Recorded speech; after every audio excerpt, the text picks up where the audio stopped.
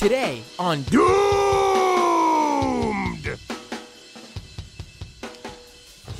Steven Crowder.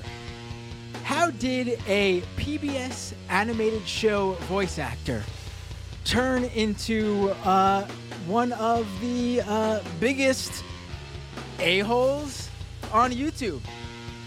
Tonight on Doomed, we will be going through the various ways that this conservative, self-proclaimed comedian has gamed YouTube's policies, and by gamed, I mean taken advantage of, and also how YouTube's policies are flawed, but maybe purposefully too. You know, I think it's a little bit of a give and take here. It's a tag team effort between Steven Crowder and YouTube. And joining me to discuss this all, first let me bring us up on the screen here so you can see us for this episode, is, here we go, Jason Campbell, senior researcher for Media Matters. Thank you so much for joining me tonight. Thank you so much for having me.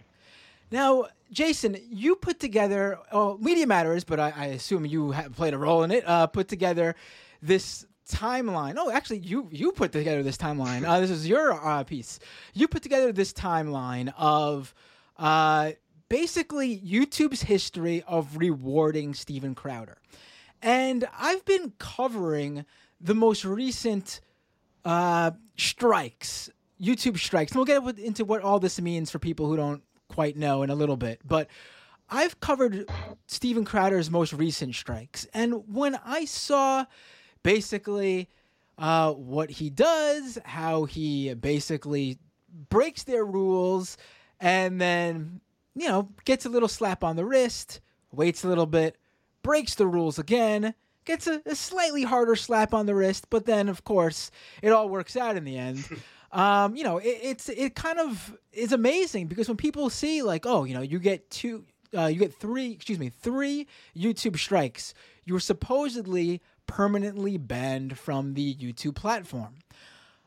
Steven Crowder has received much more than 3 strikes, but he is not banned from the platform. And in fact, he's working well within YouTube's rules. It's not like, you know, he's found like some way to sneak onto YouTube and they don't know. They're well aware he's on there, and we'll get into all that shortly. But first, why don't you tell us, who is Steven Crowder? Well, one of YouTube's most predominant a-holes, I thought, was a great way of putting it. Steven Crowder is, a self-described comedian. I personally don't like using that term for him because I don't think he's funny. Of course, right. And that's a prerequisite to being a comedian. You know, there wouldn't be a conservative comedy industry, though, if that was the prerequisite, you know? Yeah, that's true, exactly.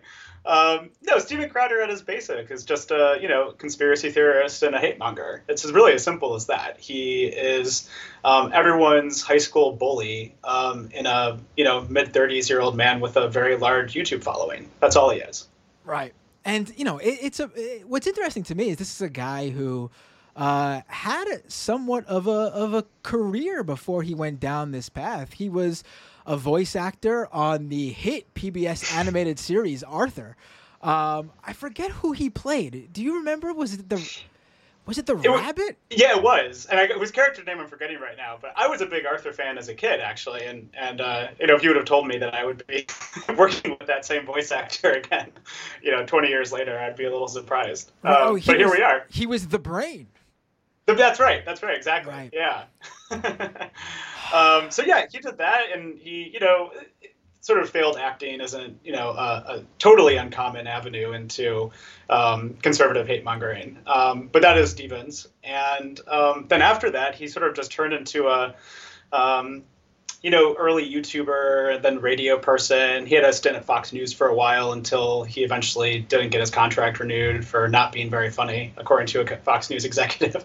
And he's just sort of consistently failed upward the scale. And that's where he is right now. Right. I mean, I remember, when he sort of rose to prominence on his own, when he went to that union protest in Wisconsin during like the anti-Governor Walker, that uprising of union workers against Scott Walker in Wisconsin.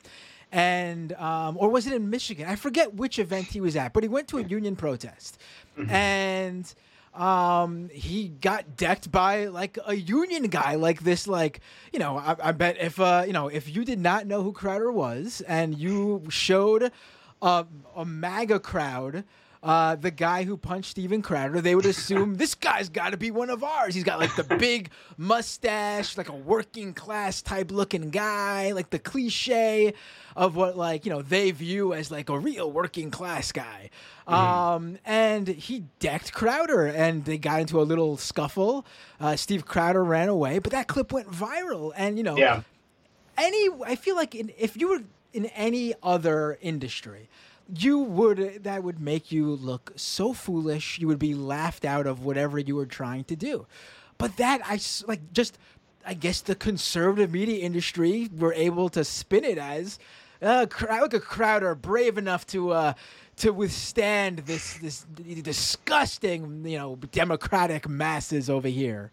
Yeah, exactly. I mean, I've been studying conservatism for a long time now, and at its basic core, grievance and resentment is the heart and soul of contemporary conservative movement right now. And any example to be used to show that is very marketable. And that was one for Steven Crowder's example. It was just this week. He references it very frequently on his show still. I mean, that was in 2012, I believe. So it's not like it was a recent occurrence. And, you know, it's still played up as a huge example in his life.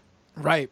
And, you know, like you mentioned, too, I struggle to think of a conservative commentator, at least under the age of, I don't know, 55, that didn't land in this world because they failed at their actual aspirations, whether it be a famous writer, a screenplay writer, a TV actor, a film actor. You know, so many of them had Hollywood dreams that just, you know, didn't pan out, and so they become disgruntled and blame the liberal Hollywood for ruining their dreams, and how, you know, I guess they were just too talented for those liberals in Hollywood anyway. I mean, if I wanted to throw a Freudian hat on it, I could say, like, you know, they're, you know, channeling their own personal resentment out at the people they feel are putting them down. But I mean, this really is so much of, you know, whether it's critical race theory or, you know, trans people using bathrooms or any number of issues right now. There's a pulsating heart of grievance that just courses through every issue that conservatives latch onto. And the conservative media ecosphere is basically just a large Ponzi scheme for perpetually pushing grievances on their viewers. Right. I mean, I'm surprised that every single one of them doesn't have a line of NFTs right now. Yeah. I mean, so Crowder ends up actually becoming, I guess, a screen actor in his own right via his YouTube channel, Louder with Crowder. And this channel is, I mean, it's blown up. I mean, it is, I believe, correct me if I'm wrong, you probably know better than I do off the cuff here. It is the largest independent political channel on YouTube. I mean, as far as I know, I think it might even be bigger than I like the Young Turks. I would believe so. Yeah, he has over 5.5 million subscribers on YouTube. And I mean, that's a remarkable feat by itself. You know, there is no doubt that Steven Crowder's show markets very well to a certain segment of people who use YouTube. You know, people who are younger, generally male, and overwhelmingly white, I would presume, who just build into this shtick that he puts up and finds it very, very marketable base. What do you think is it about Crowder that connects with that younger YouTube type base more so than any of the other conservative talking heads? Like, you know, he certainly, I mean, I don't know who's more successful in terms of like monetary, like financials, you know, Ben Shapiro, Tim Pool, Steven Crowder. I almost said Joe Rogan, but we know Joe Rogan is easily the richest there. But out of like the actual like straight up conservative talkers, you know, but he is clearly the one who is connected with that specific online audience more so than like a Shapiro or a Pool, and that's you know, and they're really popular in their own right, you know. So what do you think is it about Crowder? Do you think it is like the the labeling of himself as a comedian shtick, and that he pretends he doesn't take it seriously? I think that what Steven Crowder's largest appeal is to people is to say that all of those bullying instincts that you may have inside of you are warranted and justified. And it's okay to express that. It's okay to feel hatred and dislike towards other people for who they are, whether they're trans, whether they're overweight. Fat shaming is a very common thing that he does on his show. He did a huge segment on it today, for example. Any number of various issues, that it is okay to be a high school bully that treats people badly because you can, and says that you should feel powerful for doing it. That's the largest message I get from the show consistently. And it's one of the reasons that I find that, a lot of conservative people push, horrible talking points. A lot of conservative media personalities push talking points that, I just think are wrong, but, they're not wicked or something like that. Steven Crowder endorses negative feelings that you might have and impulses you might have inside of you as a person. And there's a lot of empowerment to that, I think, for someone who might want to say, I'm okay. I'm right for feeling the way I am about any number of different people. Right.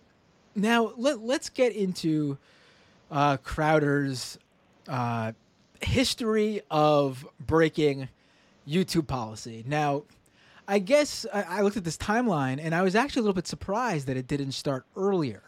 But I guess YouTube, when you think about it, when did Alex Jones get booted off? And I think there was no one, more obviously breaking any sort of policy YouTube had at the time than him. And that was only, in late 2017? No, 2018. I believe so, yeah. Yeah, so, actual policies that really affected these guys didn't really come into effect, I guess, until really where your timeline seems to begin. I guess he got a good year head start to not get in trouble, but your timeline starts in June 2019. Yes, yeah. So June 2019 was when Carlos Maza, who was working at Vox at the time and used to work at Media Matters, did a very effective job of pointing out just what a bully Steven Crowder is. He was very cruel to Carlos on the show personally. And, it became a big enough issue that YouTube was sort of boxed into having to respond to it. And their response to it was to demonetize Crowder's account, but they did not suspend him for it. The demonetization ended up being temporary because in a little more than a year later, he's back to, being monetized again. That didn't stick. But nonetheless, it showed that they were sort of willing to give him some leeway in the type of action that he was able to do on his own show. Right. And then there was that so when he got demonetized at first, and then he was remonetized. Yes. And we are now in the period where what was the act that got him permanently demonetized? Because some people might not know this, but Crowder actually cannot monetize his YouTube channel anymore permanently. That is actually one repercussion of breaking YouTube's policies over and over and over and over again, that YouTube has actually permanently stuck with Crowder. They are not paying him for any ads that show on his YouTube channel. He cannot accept super chats. He cannot, which is for people who don't know, one-off payments you can give in live streams to basically highlight your comment and support the creator. He can't create paid YouTube subscriptions, which they call the memberships. He practically can only use YouTube as the tool to get his message out, and then he has to basically funnel his viewers into off-platform ways where they can then subscribe to him or pay him in some way. Mm-hmm. Yes, that's correct. So that happened in March of 2021 when the at least indefinite monetization happened. It hasn't come back since, so we hope it's permanent. And YouTube cited spreading COVID misinformation for that. Unfortunately, with a lot of these things, we have to just rely on what Crowder says because the messages are going to him from YouTube. And though there is some reporting like you had about independently reaching out to YouTube about it, a lot of the information we have to derive just comes from what he provides. So according to YouTube, issued by Crowder, they cited COVID misinformation as the reason to give him a first strike of the year and also indefinitely demonetize his account. Right. And I recall, this might be before he was permanently demonetized, but I recall, I mean, there's a few specific instances we'll discuss to really hone in on just how this guy put stuff out there that clearly under YouTube's own policies should result in a repercussions that more permanent than what he's received. There was that super racist rant he went on about black farmers in I think it was last year. Yeah. It was around the same time as this first. I think it was even like within 2 weeks prior, if I'm getting my exact dates down. It was. I mean, I watch Steven Crowder's show every single day, and condolences. Yeah, thank you. Yeah, it's definitely prematurely aging me. And, incredibly racist things. I mean, that's just par for the course from him. But this one even stood out to me as just being, like, shockingly racist. YouTube apparently decided that it wasn't at least enough to warrant a suspension because they did not give him one for that. But they gave him a strike for COVID misinformation, I think 2 weeks later. So, whether or not that has to do with, I don't know, YouTube trying to parse between, their previous decision and then needing to have some kind of a reaction, I don't know. That's just speculation. But it does clearly show that and it's a tendency that pans out throughout the whole rest of the year and all of the strikes that he accrues, that it seems kind of arbitrary what YouTube just decides they're going to put a suspension in for. I mean, I see content daily that by any normal standards, Crowder should get a strike for. It's just repetitive constantly, and he doesn't. And then they'll strike him for something. And honestly, when I see that strike come in, I'm like, that was the thing that you did it. It could have done it for all these other things. Right. But that's the one they choose. So. Well, one specific segment still sticks with me. I mean, there's a few that I could probably, if I really think, will come back to me right away. But one that is just always on the tip of my mind. And he didn't even, there was no punishment for this. And you know what? If this is their policy, then and they don't find anything wrong with this type of content, then that's fine. But clearly, their own policies say differently. When he reenacted what happened to George Floyd with someone putting the full force of their knee and their entire body on the back of Floyd's neck. Well, Crowder obviously reenacted that to show how tough he was, or how it was impossible that this could have been. Oh, right. It was his way of saying there's no way this could have killed Floyd. Floyd was going to die anyway because he was a drug addict hopped up on fentanyl, I think it was. That was his whole point. Yeah. Yes, no, exactly. Yeah, I remember watching that and just being in kind of shock about it. I mean, you lose the capacity to feel shock anymore after a while with him. But yes, no, stuff like that happens all the time in his show. Now, let's go to, wait, hold on. He has a secondary channel. This I actually, I knew it existed, but I hadn't been following anything on this secondary channel. But it's in your timeline. He has a second channel that I guess cuts clips out of the longer live stream, and a lot of channels do that. I do that on this channel, because there are people who love sitting around for 2-3 hours, and there's people who only will watch a clip if it's under 10 minutes long. So I get that. But this channel, what's the status of this channel? What did it do, and is it still even a thing? Yeah, so you're right. Basically, what it does is it's a channel called Crowder Bits, and it's basically just clips from the show that he puts up. One interesting part about it was when the first strike came through in March of 2021, he immediately announced on Instagram, I think, that he was planning to evade the ban by broadcasting on Crowder Bits, and that was the only time during all the suspensions I ever heard him use that as a possibility. And since then, I never saw him actually appropriate that channel as a full streaming platform. It seems to be when suspensions comes in, he follows them, maybe because he's worried about actually getting banned. I don't really know. But there are times where it's one of the strikes that he gets, the Louder with Crowder channel will be suspended for 2 weeks, and the Crowder Bits channel will be suspended for 1 week or something like that. And so from his current status, from all I know, is that they still post content. I saw some come through today. and it's still active along with his main account. Now, people have to understand that according to YouTube's policies, if one of your channels gets a strike, which leads to well, I guess we should leave this out here now. We'll get further into the details of YouTube's policies in a little bit. But one strike on YouTube equals a week suspension. 2 strikes equals 2-week suspension. 3 strikes, permanent ban. Now, during the time after a strike number 1 and a strike number 2, YouTube specifically says, because early on this would be the workaround, they've closed that loophole, saying that you cannot go on YouTube and use your secondary account if your other account has a suspension. They've changed the wording to say the suspension is on the user themselves and not on like that specific channel. So technically, if Crowder Bits gets a strike and they are suspended for a week, Crowder is not eligible to use his main Louder with Crowder channel for that week as well. Yes, yeah, I believe that's correct. And, you know, it's interesting to point that out because I don't know if he's ever tried anything about that, but I know he's definitely been very careful as to not get that third strike.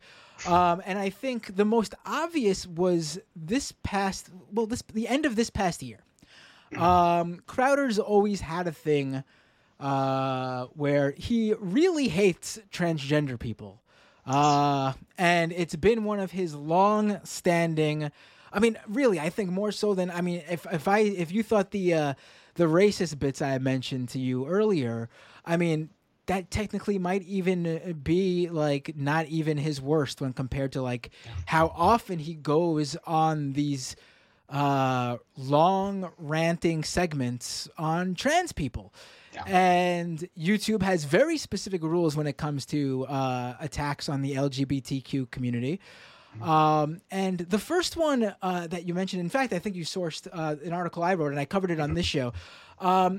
He did a segment where he sourced a anti-trans TERF group who claimed that there was a rise in women in prisons in California being raped by transgender people because of a California law that basically allows trans people to go into if a trans inmate can request to be moved to a prison that reflects their gender identity. It's a long process. It's not as simple as just saying, if inmates in a men's prison, they can't just go, I'm a woman, I want to go into a woman's prison. There's actually like a long process with reviews and such. There's only been a handful of people actually moved under this law. And he basically sourced this anti-TERF group saying that one of the cis women in this prison was raped by a trans woman and was impregnated by them. And it later came out that this TERF group was completely bullshitting.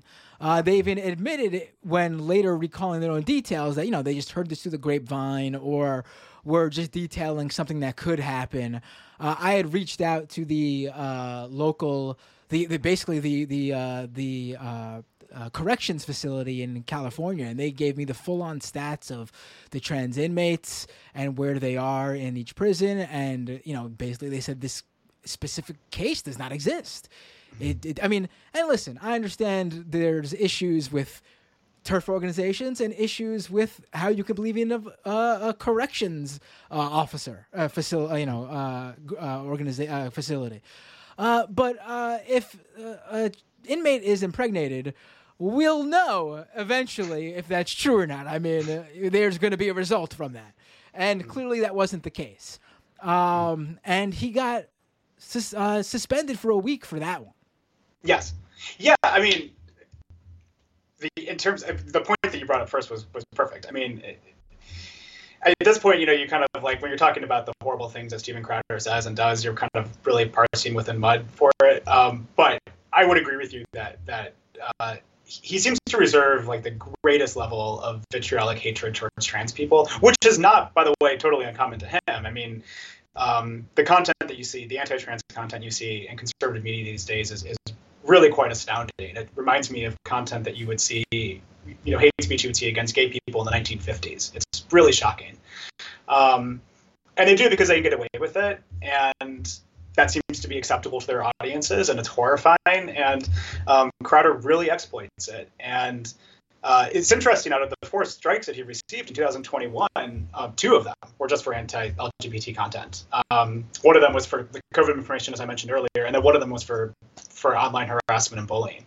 So even YouTube recognizes this as sort of a persistent problem that he has. And you can watch his show, daily, and it's not totally uncommon for him to still say that women, are being raped by trans people in California prisons. So something's not true, it doesn't really matter on the show. He still says it as if it is. Right. And I love the idea. This is a little bit of a tangent here, but I just want to throw this out there. I love the idea that, it's not even an idea, I love the fact that the only time you can find content from conservatives who worry about the sexual assaults happening in prison, among the prison population, is in these rare instances of transgender people being the perpetrators of this. And remember, the prison population is largely male, and a very, very small portion of that population is transgender.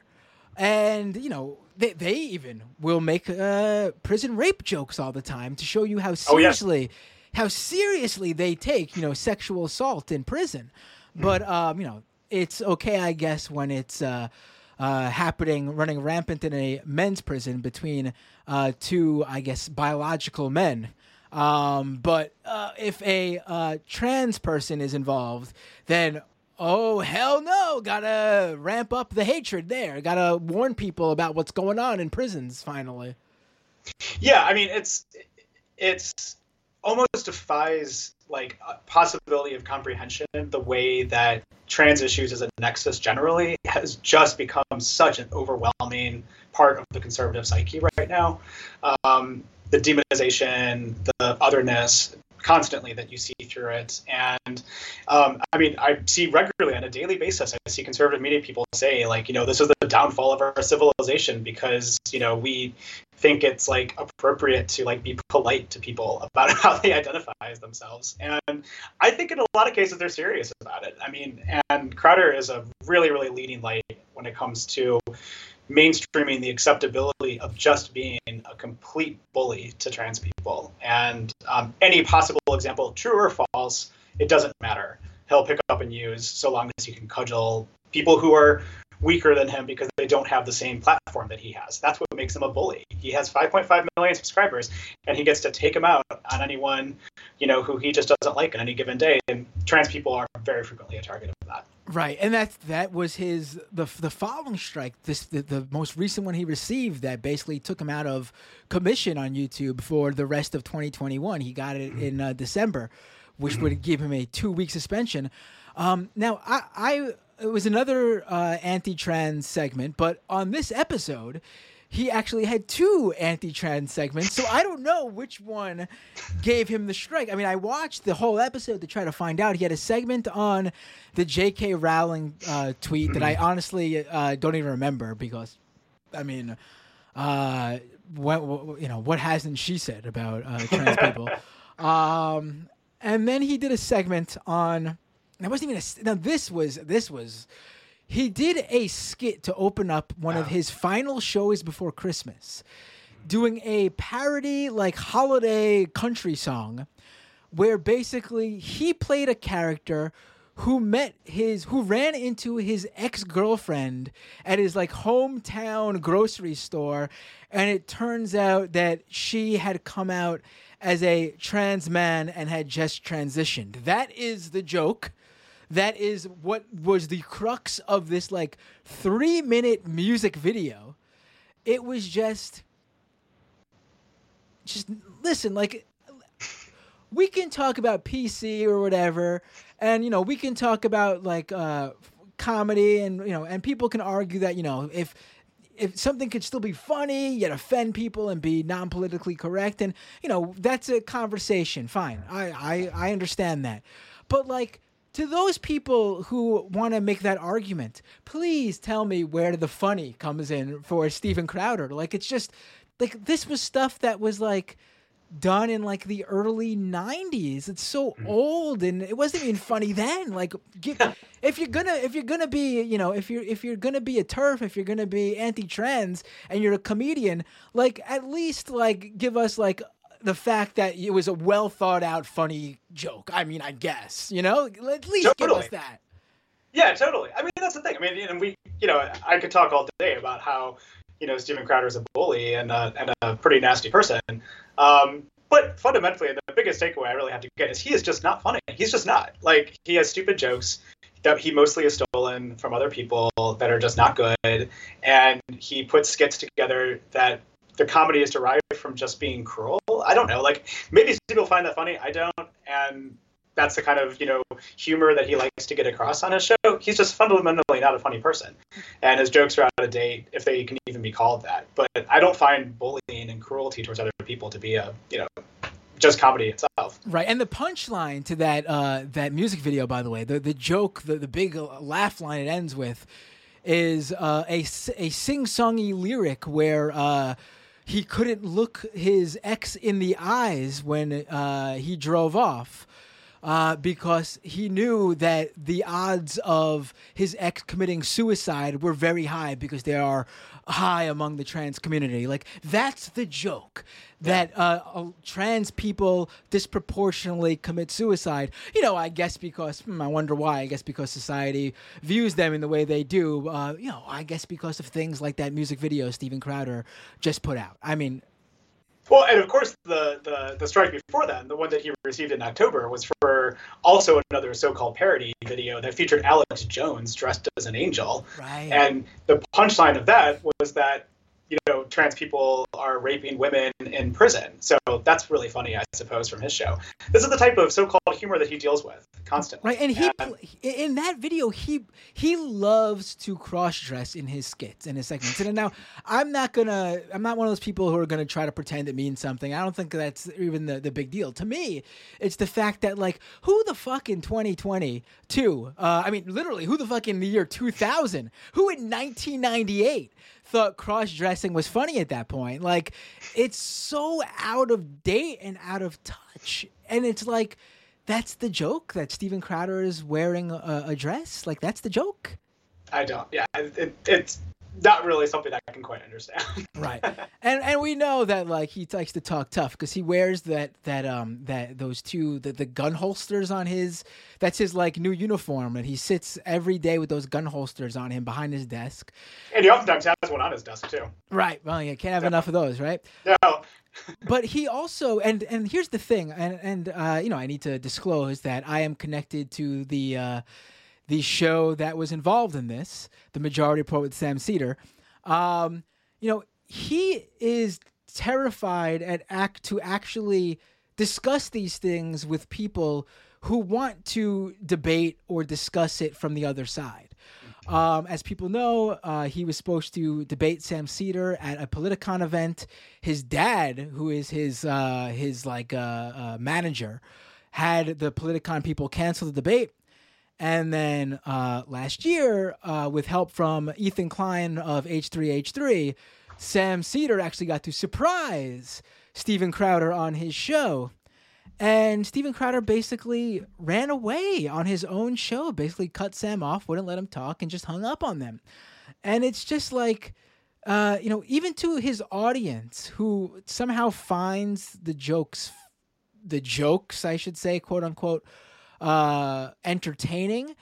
Even a few of them called into the Majority Report to say, like, they didn't quite understand why Crowder did that. They were looking forward to that discussion. And it's like, I feel like, it's unfortunate that they don't quite get it. Like, they don't get what's going on here. Like, they don't get that discussion could never happen, because then a discussion might change their mind. And then they might not find Crowder's jokes so funny anymore.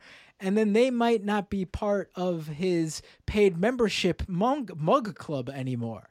Like, I wish they could understand why Crowder shuts those things down before they could even happen. Yeah, but of course, Crowder might do that, but then he begins most of his shows by just, showing random TikToks of some leftist doing something and then just mocking them repeatedly for, several minutes. He has a segment that he does oftentimes behind his paywall of, making fun of people on TikTok who are expressing their own gender or sexual identity or something like that. So people who have no capacity to defend back against themselves because he's just pulling out a video and making fun of them. That's perfectly fine to do. But actually having an honest dialogue or something, that's off limits. And Crowder comes up all the time because he pretends to be a comedian, and he'll say the point of comedy is to use it as a defensive posture to go against the powerful, and that's the whole idea that he uses like that. I want him to explain what is possibly the power that he's fighting by just pulling up random people who post videos to their personal social media accounts and then mercilessly mocks them to his 5.5 million subscribers on YouTube.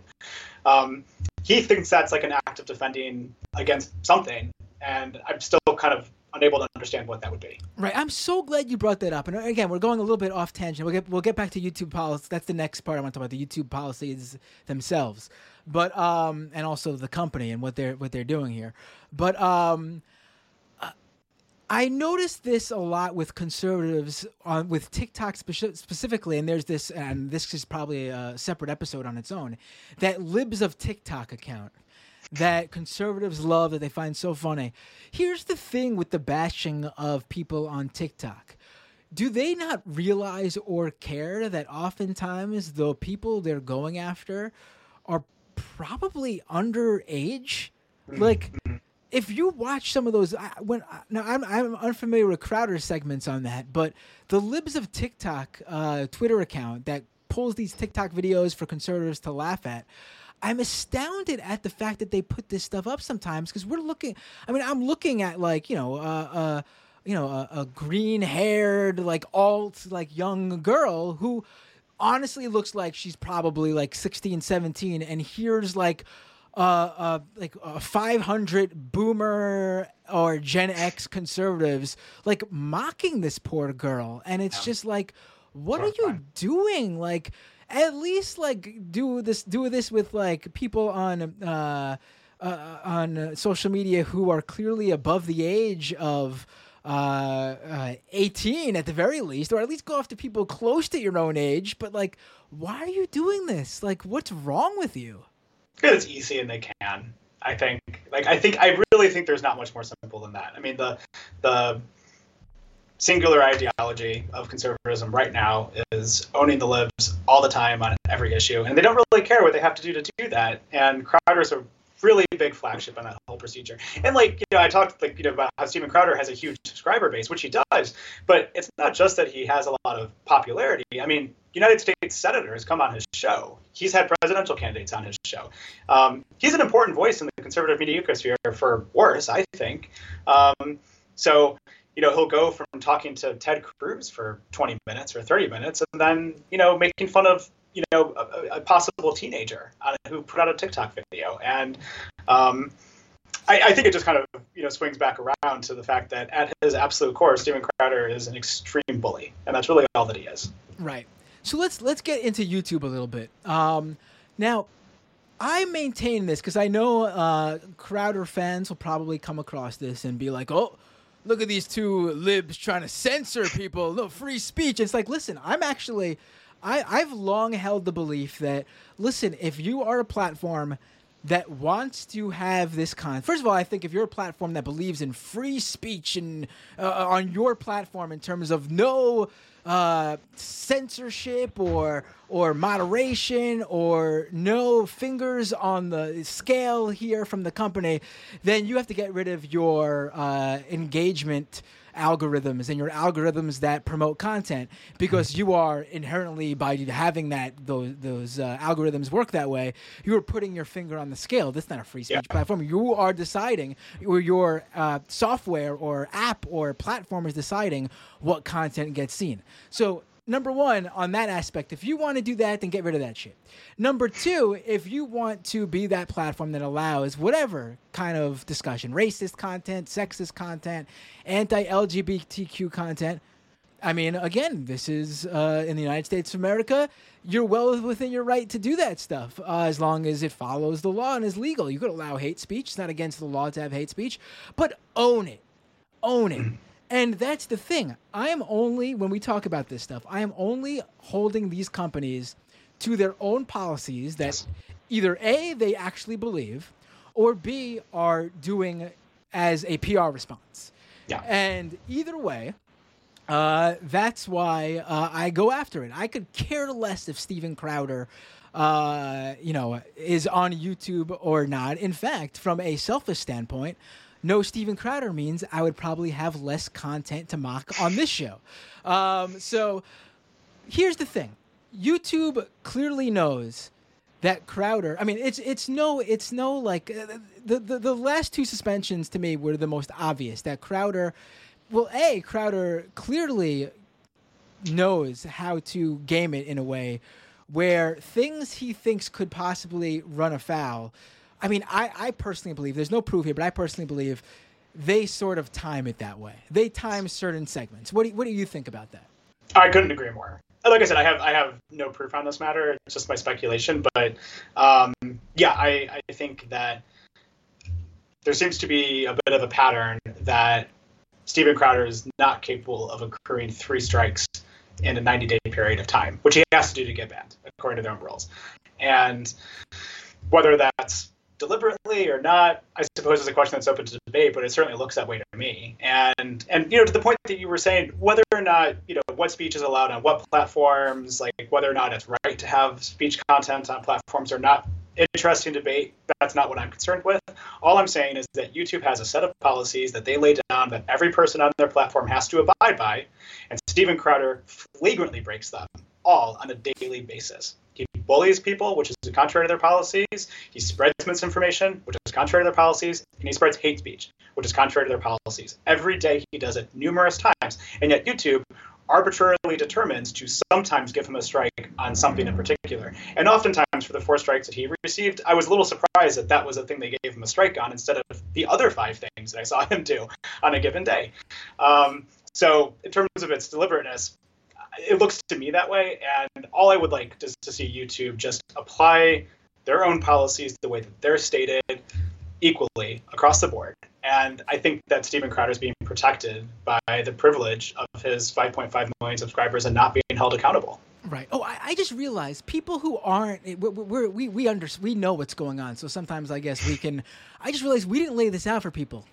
YouTube's policies on strikes it's incredible. So when you break YouTube's policies, now this isn't copyright or anything like that. You can like get you can get content demonetized that doesn't equal a strike.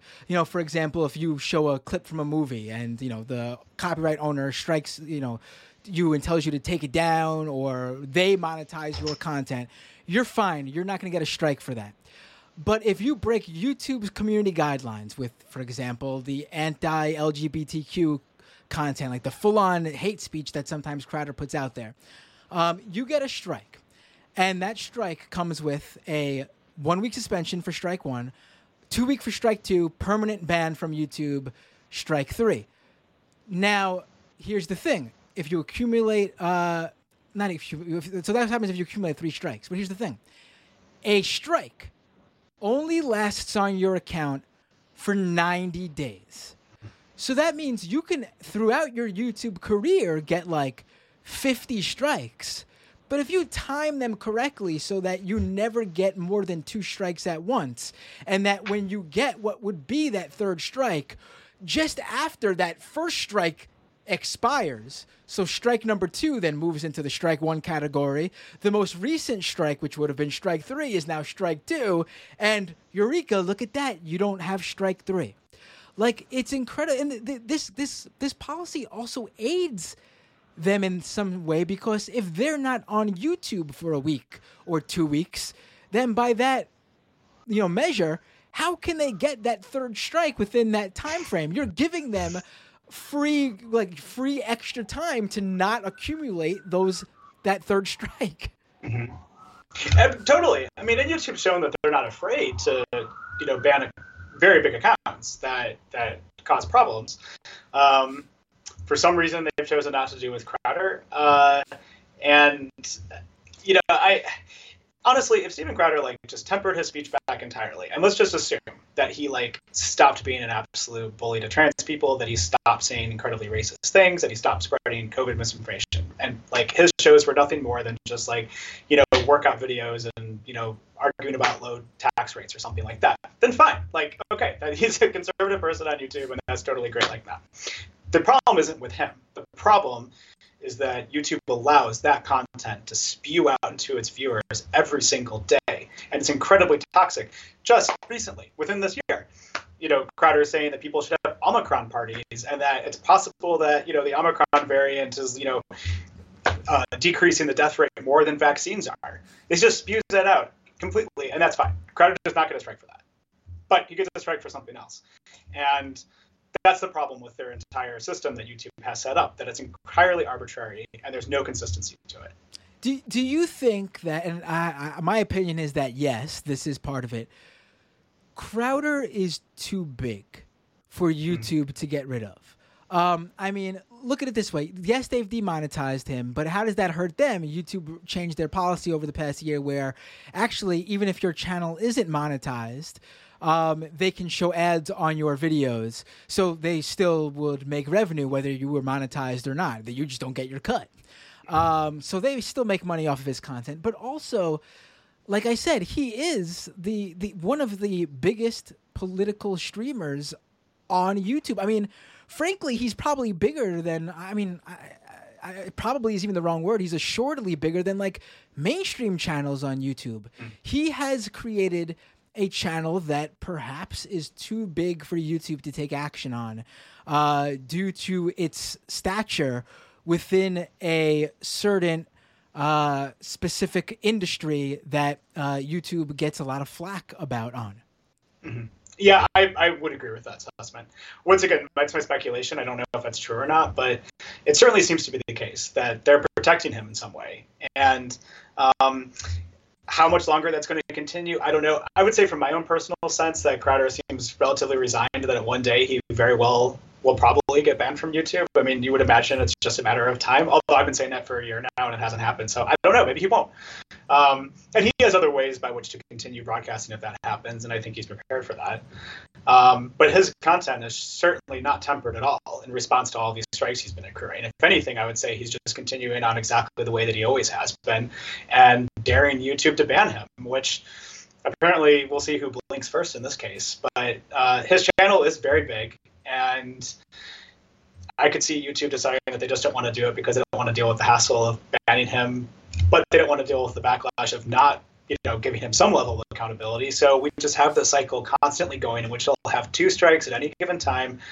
One of them expires, then we just keep going on and on and on and on. And it's really quite hypocritical and appalling that YouTube would continue to reward that type of behavior on their platform. Right. Now, two really quick points if you have a few minutes still. Are you good with time? Yeah, of course. Okay. Yeah, that's great. Now, one is, I actually think that the permanent ban on social media platforms is sort of an outdated policy.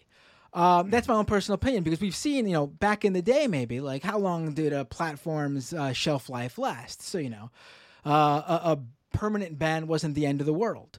There would always be a new platform. But now we've seen, Facebook, Twitter, YouTube, etc., TikTok, Instagram are cementing themselves as the long-term plan. This is going to be probably what people are on for I don't know about decades down the line, but for the current generations, this will be the platforms that they're on for their lifespan.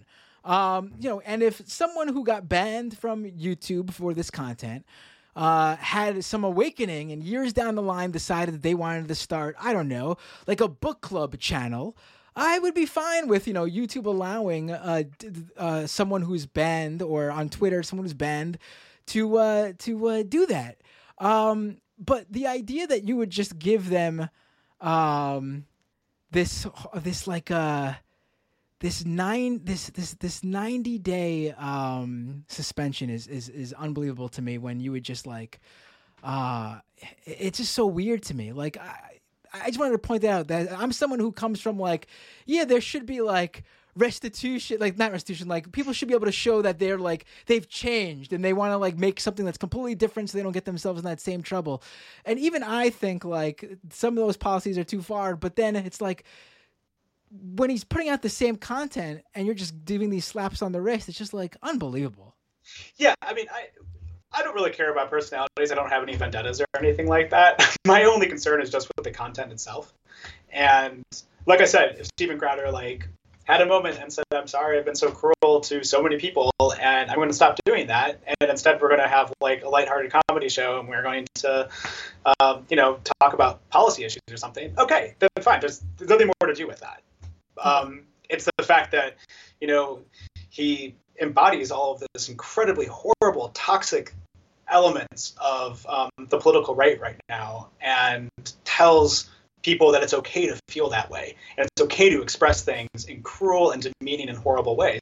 And on top of that, to spew just downright falsehoods while we're in the middle of a global pandemic. And then also, last year, while we were dealing with a presidential election, that's the really problematic part of it. Right. So whether or not, how you deal with like banning people or whatnot, the point is that if YouTube's trying to get people to temper their content, the way they're handling Steven Crowder is certainly not working. Right, absolutely. And the final thing I wanted to bring up is, have you heard of his, I don't even know if it's still going on, but I last I heard, he was planning a lawsuit against YouTube. And this is the one part of the conversation where I'll admit that Steven Crowder has a point. He's suing YouTube, or was suing YouTube. I'm not sure of the status of this lawsuit, or if he even went ahead with it. He did announce he was going to sue them over their vague policies. And you mentioned this earlier. We oftentimes only know even the vague details of why Crowder is no longer streaming on YouTube for a week or 2 weeks, because Crowder posts a screenshot of the email he receives from YouTube, basically saying, You ran afoul of our, anti-LGBTQ hate speech rules. You receive a strike. I mean, again, we're talking about Steven Crowder. Like you said, you watch a show every day. You could name at least one segment a day, I'm sure, that breaks those rules, let alone probably segments sometimes within a single show. They are purposefully vague, and I've actually been on the receiving end, and obviously I don't claim victimization like these conservatives do. It's just this is what happens sometimes. I ran afoul of one of their like dumb policies where it's like you can't post content that you already posted on another channel on channel number 2 or whatever. They have like a reposting thing, so I was demonetized for like a couple months. But like they didn't tell me exactly what content was what I ran what broke the policy, and I can see why that's a problem even for someone like Crowder. No, I'm not going to say that Crowder wants to say, I want to know what it was so I know not to do that type of content again. But let's say there was someone who wanted to do that. They'll never know what exactly it was that got them in trouble with YouTube. And it's like, I assume YouTube does it so they don't have to ever get specific about the policies, and they could just vaguely say like, racism policy, COVID policy, LGBTQ policy, without ever getting into what specifically is said or done under those policies that they don't approve of. Mm-hmm. Yeah, no, I mean, first of all, as a quick side note, I mean, almost like not a week goes by that I don't hear some conservative personality say they're going to file a lawsuit against some big tech company or something like that. So I have no idea if Steven Crowder is going through with that. I don't think I've heard him mention it recently. Maybe he is or isn't. And, but any excuse he has to whine and complain about something that he feels aggrieved by is, something he does pretty commonly. But in terms of like the consistency of their policies, I think you're absolutely right. I mean, and this is the basic problem, that YouTube has, set policies that you have to abide by to be on their platform. And if you break them, you can't be on their platform. Very simple house rules that they establish. And like, one would think these are basic things like, don't be a racist and don't spread COVID misinformation or stuff like that. But that's hard for Steven Crowder to do. And So instead, what happens is they decide to strike something kind of randomly and arbitrarily, when you could see it happen many other times in any given show, and they don't do it for something else. And so if they're going to have policies, okay, they should be consistent and at least consistently applied. And I can understand, like, from a content creator's perspective, why it would be frustrating if you feel like you don't have any clarity on exactly what those policies are at any given time, because it makes it really, really hard to produce it. So I don't want to sound like I'm sympathizing with Steven Crowder's predicament or anything, but there is certainly the case that, as someone who's on the opposite side of him, who's reviewing his content, it certainly doesn't seem very clear to me what the policies YouTube has are. Right. Jason Campbell of Media Matters, thank you so much for joining me tonight. Oh, before you go, let's end it on this. You said you think Crowder is trying to get banned from YouTube, or I think you said that he's expecting it. He's resigned to it, yeah. He's resigned to it. How do you think that works out for him if he gets banned from YouTube, if it actually does ever happen? And really quickly, my take, I think, if he had a smaller channel, it could probably be worth the trade-off. 5.5 million people that you can funnel, even if you can't monetize them directly, but 5.5 million subscribers that you could funnel to, like, your, like, own personal website with a subscription link with like a PayPal button or like a Stripe checkout. I mean, that's a lot to give up just for that temporary PR push of YouTube banned me, everyone get behind me. Yeah, I agree. I mean, I if I had to take a guess, I would say it's hard. I mean, at least limits his capacity to grow, which is something that I believe he said before. I think he would survive. He's partnered with Blaze. He goes on Rumble. He has his own independent, the independent company with a subscription service. So I would imagine that the business operations of it will probably continue, but it would make it hard for his business probably to grow. Steven Crowder is an embodied abyss of hatred, and to have any topic by which he can spew hatred on with a pretty large microphone, I'm pretty sure he'll find, unfortunately, a footing in today's conservative media ecosphere. Right. Is there anything you want to promote before you jump off, a Twitter account, an upcoming piece, and feel free? No, I appreciate you pushing the Steven Crowder piece I put together a little while ago. It was interesting, a little heartbreaking putting it together, just like laying out the actual dates of how he's managed to evade this the whole time. But, I could only hope that maybe, sometime either YouTube will have consistent policies or possibly Steven might, stop being such a bad person. But in the meantime, I'll continue monitoring his content and letting everyone else know what he's doing too. Right. Thanks for joining me tonight, Jason. Have a great night. Thank you so much, man. I really appreciate it. It's been fun. Take care. All right, bye. I actually wonder what would happen first. Would Steven Crowder realize he's a bad person and resign to change himself? Or would he realize he's unfunny and try to actually write a joke? I noticed that in the chat there seemed to be a few Steven Crowder fans or conservatives who are sympathetic to Crowder. I want you to know that you can call into the show anytime. Unlike Crowder, I don't monitor calls. I don't have someone pick up and ask you what you're going to talk about and make sure that you're not going to give me hard questions or really give me a hard time. This is what happens. You open up Skype, the app Skype. You can do it on your phone. You can download Skype on your desktop, your laptop, whatever. Download Skype if you don't already have it. Type in Doomed Live. The name of the show is Doomed Live.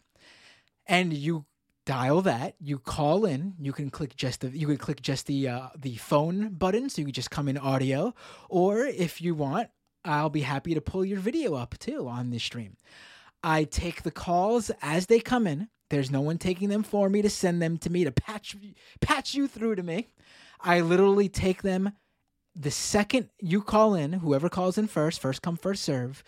And I talk to you about anything you want to talk about. I don't say, I don't want to talk about that. Bye. None of that.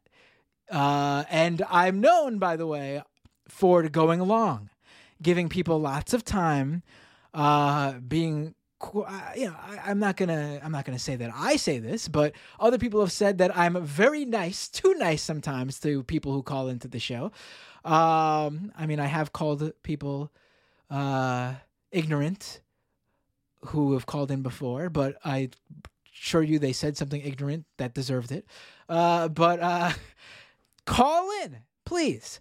I will show you how someone who is open to discussion and his can defend his positions acts, and not someone who's basically bilking you of money so they can continue their circus acts, which is basically he's got to keep the facade. Don't check out the man behind the curtain. He's not all that impressive, to be quite frank. Folks, to support this show by going to patreon.com/Matt Binder. That's my mug club. Patreon.com/Matt Binder. Let me thank the recent patrons. Give me 1 second here. Patrons, I mean. The following people have supported the show since I was sick last week, so I have to go a little further back. I'll do. Oh, all right. 1 second. With that addendum, if you're calling in right now, give me 1 minute to do the promos, and then I'll call you back in. All right? I'm accepting your Skype call. I will tell you to call back in 1 sec. I gotta do my promos to end this first half of the show. Patreon.com/Matt Binder. Thank you to the recent patrons: GW, Patricia P, Jacob F, Garrett R, Cowman, and Sean Zone. Thank you so much for supporting the show. That's patreon.com/Matt Binder. Subscribe to the YouTube channel, youtube.com/Matt Binder. You could leave a super chat, which is a one-off payment, and I'll read your super chats too, by the way. If you drop a super chat in the YouTube live stream, if you don't want to subscribe to a monthly subscription on Patreon, great way to do a one-off donation is via YouTube super chat. You could also twitch.tv/Matt Binder, subscribe, follow me there, and then subscribe if you want. If you're an Amazon Prime subscriber already, Amazon gives you a free Twitch Prime subscription every month. One free Twitch Prime subscription every month. Basically, they're giving you $5 free that come with your Amazon Prime subscription to give to the Twitch streamer of your choice. It's basically like they're basically turning you into Robin Hood. You're taking $5 out of Jeff Bezos' pocket and slipping it into mine. No extra cost to you. Make me your Twitch Prime subscription if you'd like. That's twitch.tv/Matt Binder. Doomedcast.com for the podcast version of this show. Drop an Apple Podcast review or wherever you listen to the show. If they have a review system, I think Stitcher has a review, or Podchaser. Leave a review. Leave a review if you can. Do the star review, the written review. I'd appreciate it. What else? At Matt Binder on Twitter. On Instagram, search Matt Binder on any social media platform, you'll find me. The crypto show, the cryptocurrency show I've been teasing. The first interview is in the bag, recorded, ready to go. I'm just finalizing some art and audio assets for the first episode, and that first episode should be out. I feel comfortable saying within a week, and then from then on it'll be smooth sailing because I'll have all those assets ready to go for every episode, and you'll have regular extra content, a whole extra show on cryptocurrency, by the way, which is a complete show that will be fully critical of cryptocurrency and NFTs and the blockchain, et cetera, coming at you multiple times a month. So yeah, for the freebie listeners, I will see you next week. Remember, I do a stream on Tuesday too, and then the interview podcast show on Thursdays. So if you're a patron subscriber or you were watching live right now on YouTube or Twitch, you can stick around. Don't go anywhere. I'm just going to take a 1 second break, and then I'll take calls, comments, questions, et cetera, et cetera. For the freebies, I will see you all next time on Doomed.